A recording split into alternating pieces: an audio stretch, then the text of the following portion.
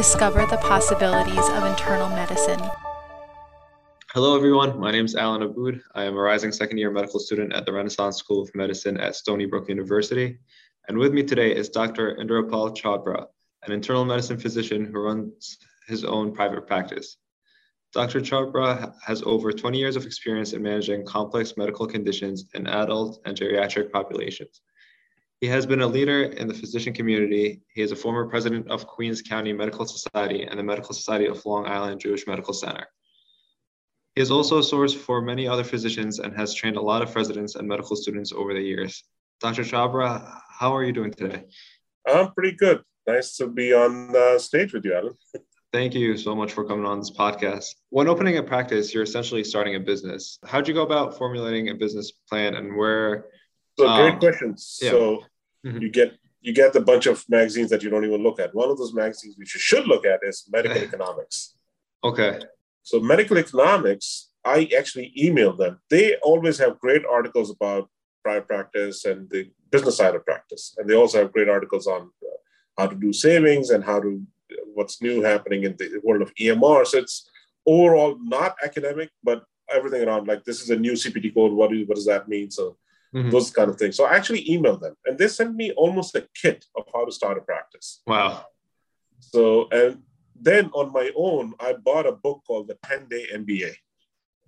So, I've heard of that book. Yeah. So the 10-Day MBA gave me a basic glimpse of what I should be looking for, like how to choose a bank, how to choose a banker, what kind of loans are available, what's marketing, what does medical marketing look like? And of course, this is ancient history now, so 20 years ago. But nowadays, like I was telling earlier, I just started another clinic, so I'm relearning all of those things all over again in today's environment, and when everybody's hyper-connected in social media. Exactly. How does marketing work different? And at the core of it, you have to be comfortable being a practitioner, being a physician. Once that's your foundation, that nobody should be able to take away. We physicians, we can learn a lot. We have been learning a lot all our lives. We will be learning a lot throughout our lives.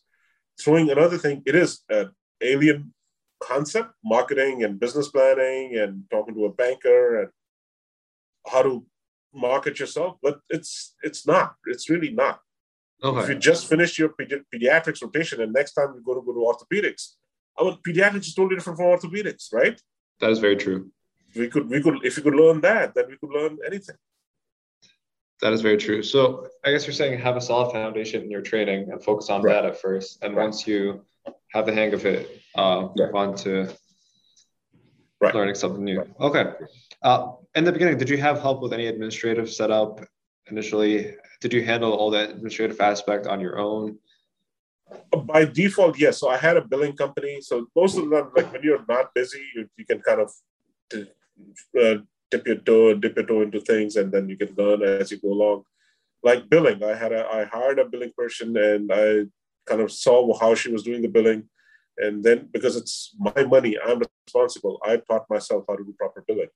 And then slowly I hired another billing company, and they have been a great help. So there are medical management companies that they do not only just billing, but they know that a lot of doctors don't know what they don't know about the business side of practice, like how to make sure that you don't get into trouble with the payers, with audits and all those things. So you go to meetings, you go to seminars, you look at online. If you have a mindset that this is what you're going to be doing, you will learn about it. Okay, so the resources that are available to private practice, first and foremost, your friends who are already been in private practice. They can tell you a lot, which billing company they use. Word of mouth is king. And then, so there are groups called IPAs, Independent Practice Associations. I'm a huge proponent of them. I belong to a few of them.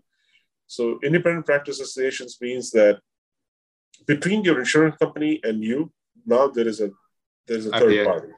The IPA works on your behalf as a physician. They're like the middleman negotiator. Exactly. Not just negotiations in terms of the amount of reimbursement, but also in terms of credentialing. You're not able to get into a particular insurance plan, join an IPA, they will get you into that insurance plan. Or if you want to stay out of network, like how do you stay out of network? There are resources available. Most of them charge nothing to maybe $100, $200 to join. And it's like an annual fee or an annual membership? Exactly. Yeah, annual membership, yeah. And to follow up on that, are those companies like the IPAs and the other companies you mentioned, do they take care of like compliance training for everybody Yeah. in the clinic, like HIPAA? Right. Okay. So that, and then I just Googled it. I just Googled HIPAA training for physicians' offices, and for not that much money, I think I was able to get a package for 10 employees for like maybe $300 for every year. So and I had it vetted by an attorney that I know who does HIPAA training for large corporations. And as soon as she told me, like, yeah, this is good. So it's online training. They get a certificate at the end of it. So it's HIPAA, OSHA, and now even COVID-19 training. So those three things that this company covers. Yeah, that's another thing. Like, does that company take care of the human resource role and like the hiring process? Health is full of regulations. There's a lot of regulations like about marketing, about stock laws that we have to be very careful about. So you have to have a good attorney that you can trust. You have to have a good accountant that you can trust. You have to have a good billing person that you can trust. Yes. Yeah. I was thinking something along the lines that those companies would hopefully like help you establish yourself and are reliable enough that you can find good resources through. What they do is they set up seminars. They set up webinars and seminars. They give out information. And so does medical economics about how to hire a person, what kind of a person, what are the latest labor laws, what are the, what's the going rate for office manager, what's the going rate for a medical assistant. And frankly, for me, for my own practice, I just hooked up with some medical assistant schools. They're also looking for places they can send the students to intern. So I brought them on as interns, and then I liked some of them and I hired them. That's a great way to look for qualified employees, actually. Right. So those companies take care of the logistics of a private practice, but in terms of marketing your own private practice, do you do that on your own, or do you also use different companies to help you? I created my own website, and I do have a Facebook page, which I don't have the time to go on. Again, you can hire somebody to do that. There are companies that specialize in medical marketing. Basically, the idea is when you're new, you want people to know what good you're doing. And then after that, you have to be a true professional in making sure that the patients get their money's worth. Well, after the initial hitch, it's all word of mouth. Patients will bring you patients. Big hospital systems have like a whole team to take care of billing and managing their that aspect of their practice. But were you able to manage this on your own? But there's a reason I'm still independent. I'm surrounded by all of these big hospital systems in Long Island where I am, but I'm still able to manage. And the way I'm able to manage is by having a good relationship with my billing company. Okay. We sit down on a routine basis. We go over my billing to make sure that we are, first of all, making sure that we are doing everything right. We are not overbilling or underbilling. So you have to be comfortable. You have to get trained on how to do proper billing. And then you do the billing the proper way. And then get yourself, it's not like an audit, but you can have companies come in and do a audit on your behalf to make sure that what you're doing is right. There is the biggest challenge that has now come up is something called value-based payment. So when you see a patient, for example, if you see a patient with diabetes, and 2 months ago, they went to the ophthalmologist and the ophthalmologist saw macular degeneration in their eye. Now, when the patient comes to you, and if you put that patient as diabetes without any complications, that's actually wrong.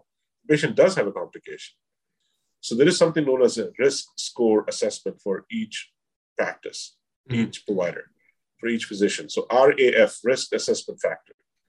The higher the risk assessment factor, the more leeway you will have in dealing with the payers, because then the payers actually, in turn, the payers go to the employers where they're getting their patients from. It's like, look, we take care of sicker patients. We need to get more in terms of or to the government, even to Medicare and Medicaid. We need more premiums. And that premium that can get passed to you, there are formulas, again, the IPAs help you with that, to save, if there's something called shared saving formulas. If you say the patient's risk score is X and you take care of the patient in Y amount of money, if that goes under a certain threshold, then a part of the savings come back to the IPA, and the IPA distributes it among its members. So that's the latest thing that's happening right now. So value-based payment is the next big thing. And in 2021, by the way, the E&M, evaluation management codes, they did change. They made it a little bit more simpler. Make use of the Get Educated on those and do the right thing. So I guess the IPAs too can help you with staying up to date on the changing codes. Exactly. And like help you stay on par with big healthcare systems. Yeah. Thank you for the wealth of information you have provided. I love that. Thank you.